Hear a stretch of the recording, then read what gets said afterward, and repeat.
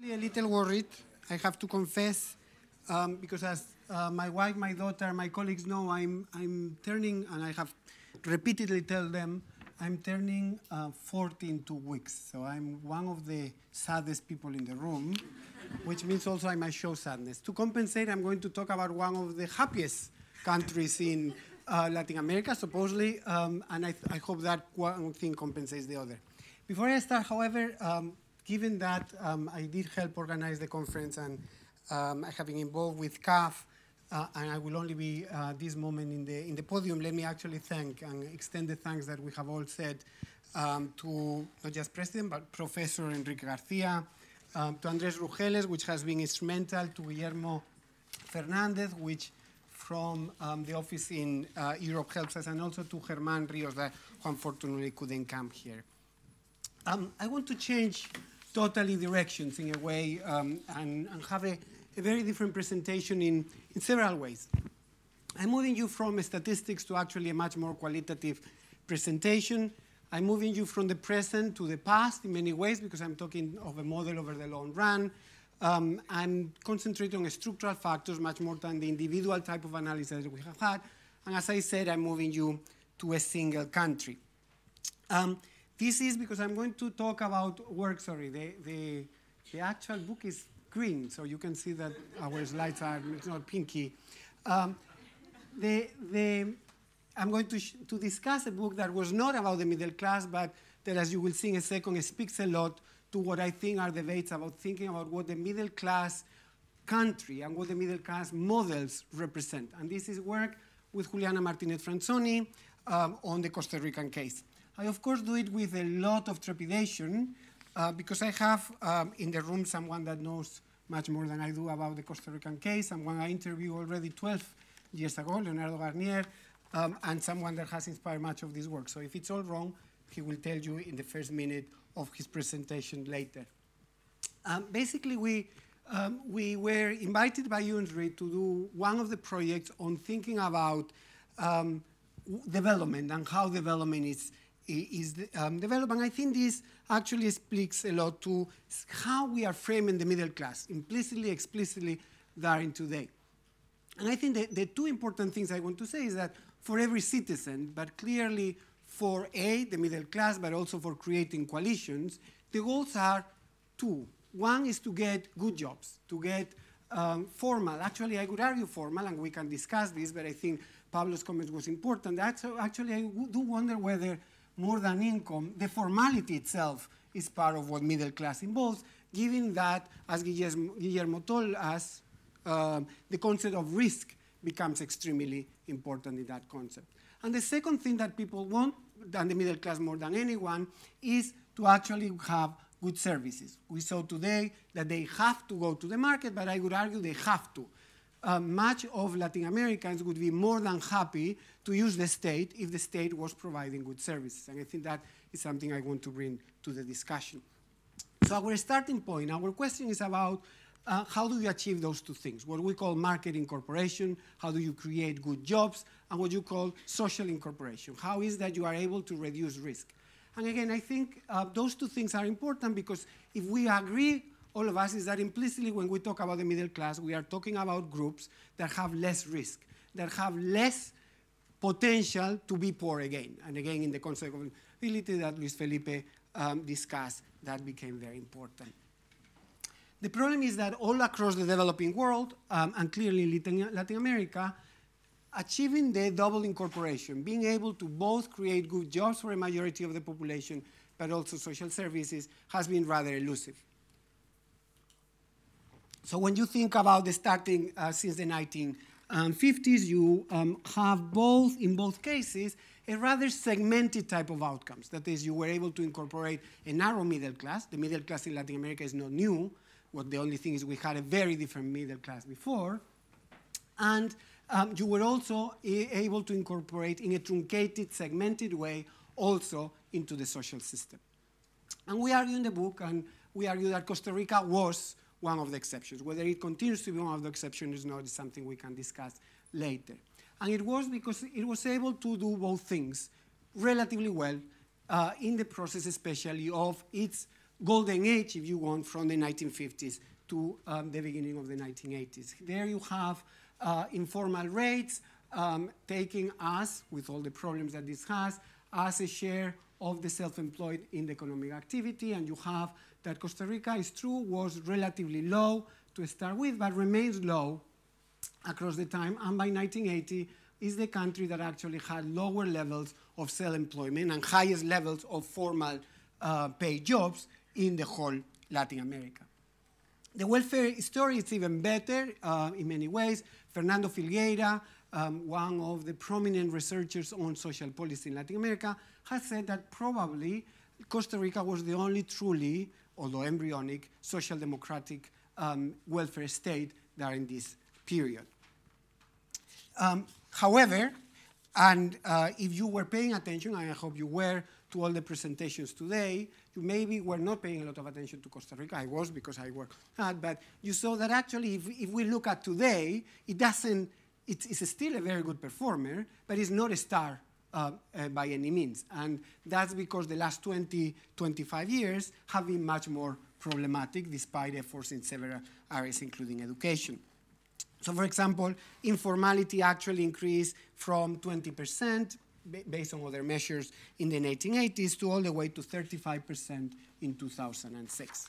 So in a way, what I want to explain is both the success, but also why the model has increasing problem or weaknesses, to then conclude trying to think about how this informs part of the debate that I think we want to have today, not just about the small numbers, if you want, but actually about trends, models, and implications.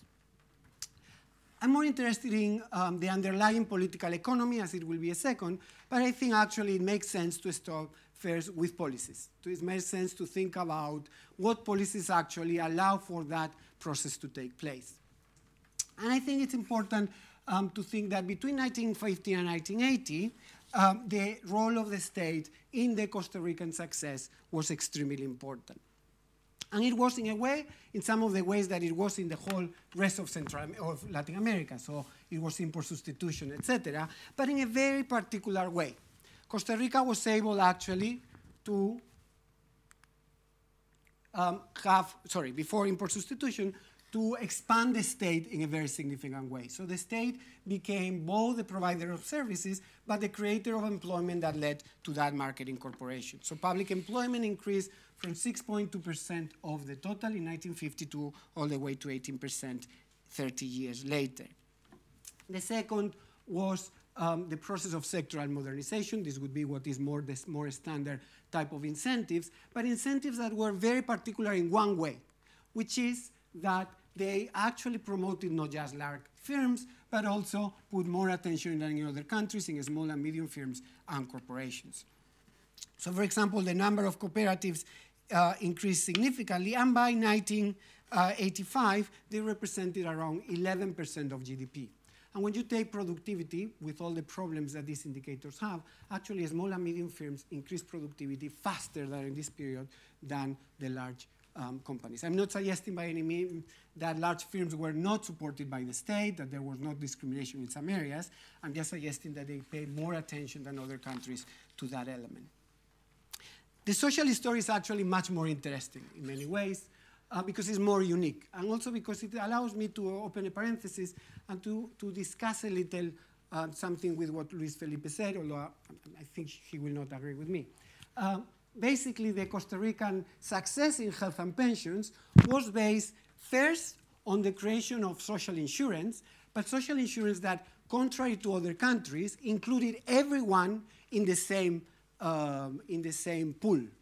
So actually, the Caja Costarricense had just one fund for everyone. You didn't have a fund for the military and another for manufacturing workers, etc. You actually had everyone being included in the same way. You also had that it started by incorporating first the lower middle class, and then it started to then expand to others. And social insurance then became very important for a reason that I think sometimes economists, when think about incentives, forget, which is politically, it was much easier to raise social insurance contributions, payroll contributions, than any other kind of tax. And in fact, Costa Rica is still today a very underperformer, or bad performer as the rest of the region in terms of income taxes, for example, but not in terms of social insurance. But the other thing that it did, and that speaks to the type of coalitions that we want to create, is that by the 1970s, when it realized that some of the poor had not been included in that process, it tried to bring them along, but not through specific programs, independently of the ministries, as we do now, not for the program for the poor, but a program that tried to give incentives for the poor, help the poor to incorporate into the system that already existed. So it was positive discrimination, if you want, but not by creating a different set of institutions. These are the institutions for the poor and these institutions for everyone else, as was the case of the Southern Cone, as one could argue is the case of conditional cash transfers today. But it did it by giving, for example, support in the rural sector to then bring those people into the caja. More interestingly, and again here the discussion about funding, it did it by cross-subsidies. So it actually used the social insurance contributions to fund some of those positive discrimination. Again, the type of cross-subsidies that economists are always very worried about. And again, I'm not misplacing the importance of incentives. I'm just thinking that this type of long-term expansion of resources requires to think about the political economy as well. I haven't looked at the, so if only 5 minutes, let me just say that tensions start in the 1980s and start around a model that breaks down in different ways, that it tries to promote foreign direct investment, but at the same time, by trade liberalizing, it forgets some of the companies, etc. Because I have only 5 minutes, let me concentrate then on the whys. These are policies, but what are the underlying elements behind that policies? And I think that underlying, the traditional story would be one that is because Costa Rica was historically very equal in the distribution of land, that led to more democratic institutions and it led to being happy ever after. What Julian and I tried to say is that actually, no. 1950, after the Civil War in 1948, very significant things are changing in Costa Rica. And again, just because I don't have much time, let me summarize how is that in the process of state building. What we argue is that a new elite emerged after a crisis or in 1948, and it's an elite that is based on upper middle class, small entrepreneurs, small landowners, people that actually needed the state for their own expansion. So you have, for example, that Costa Rica nationalized the banking sector. And to a large extent, it does it because that new elite needed resources that otherwise were going to go to the traditional landowning elite. It also needed to expand the state. It needed to have the state as a source of power itself, and those two things end up benefiting the creation of a new middle class.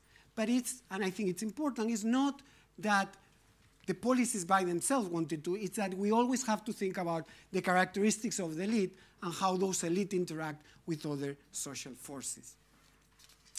Again, I could discuss this much more, but the main message is this very much this idea that the elite, if you want, the middle class or segments of the middle class becomes part of the political elite. They use the state to expand their own resources, but in that process, they end up benefiting and creating a whole political economy that creates jobs and that creates services for the rest of the population. Now, why there is tensions? Of course, some of the tensions are things that we know. The Washington Consensus, the debt crisis, things that are common to the rest of the region. I think what is unique to Costa Rica is that by the 1980s, that elite that had required the state is increasingly diversifying. And again, I remember in that interview in 2002, Harold telling me there's people pulling in all kinds of directions.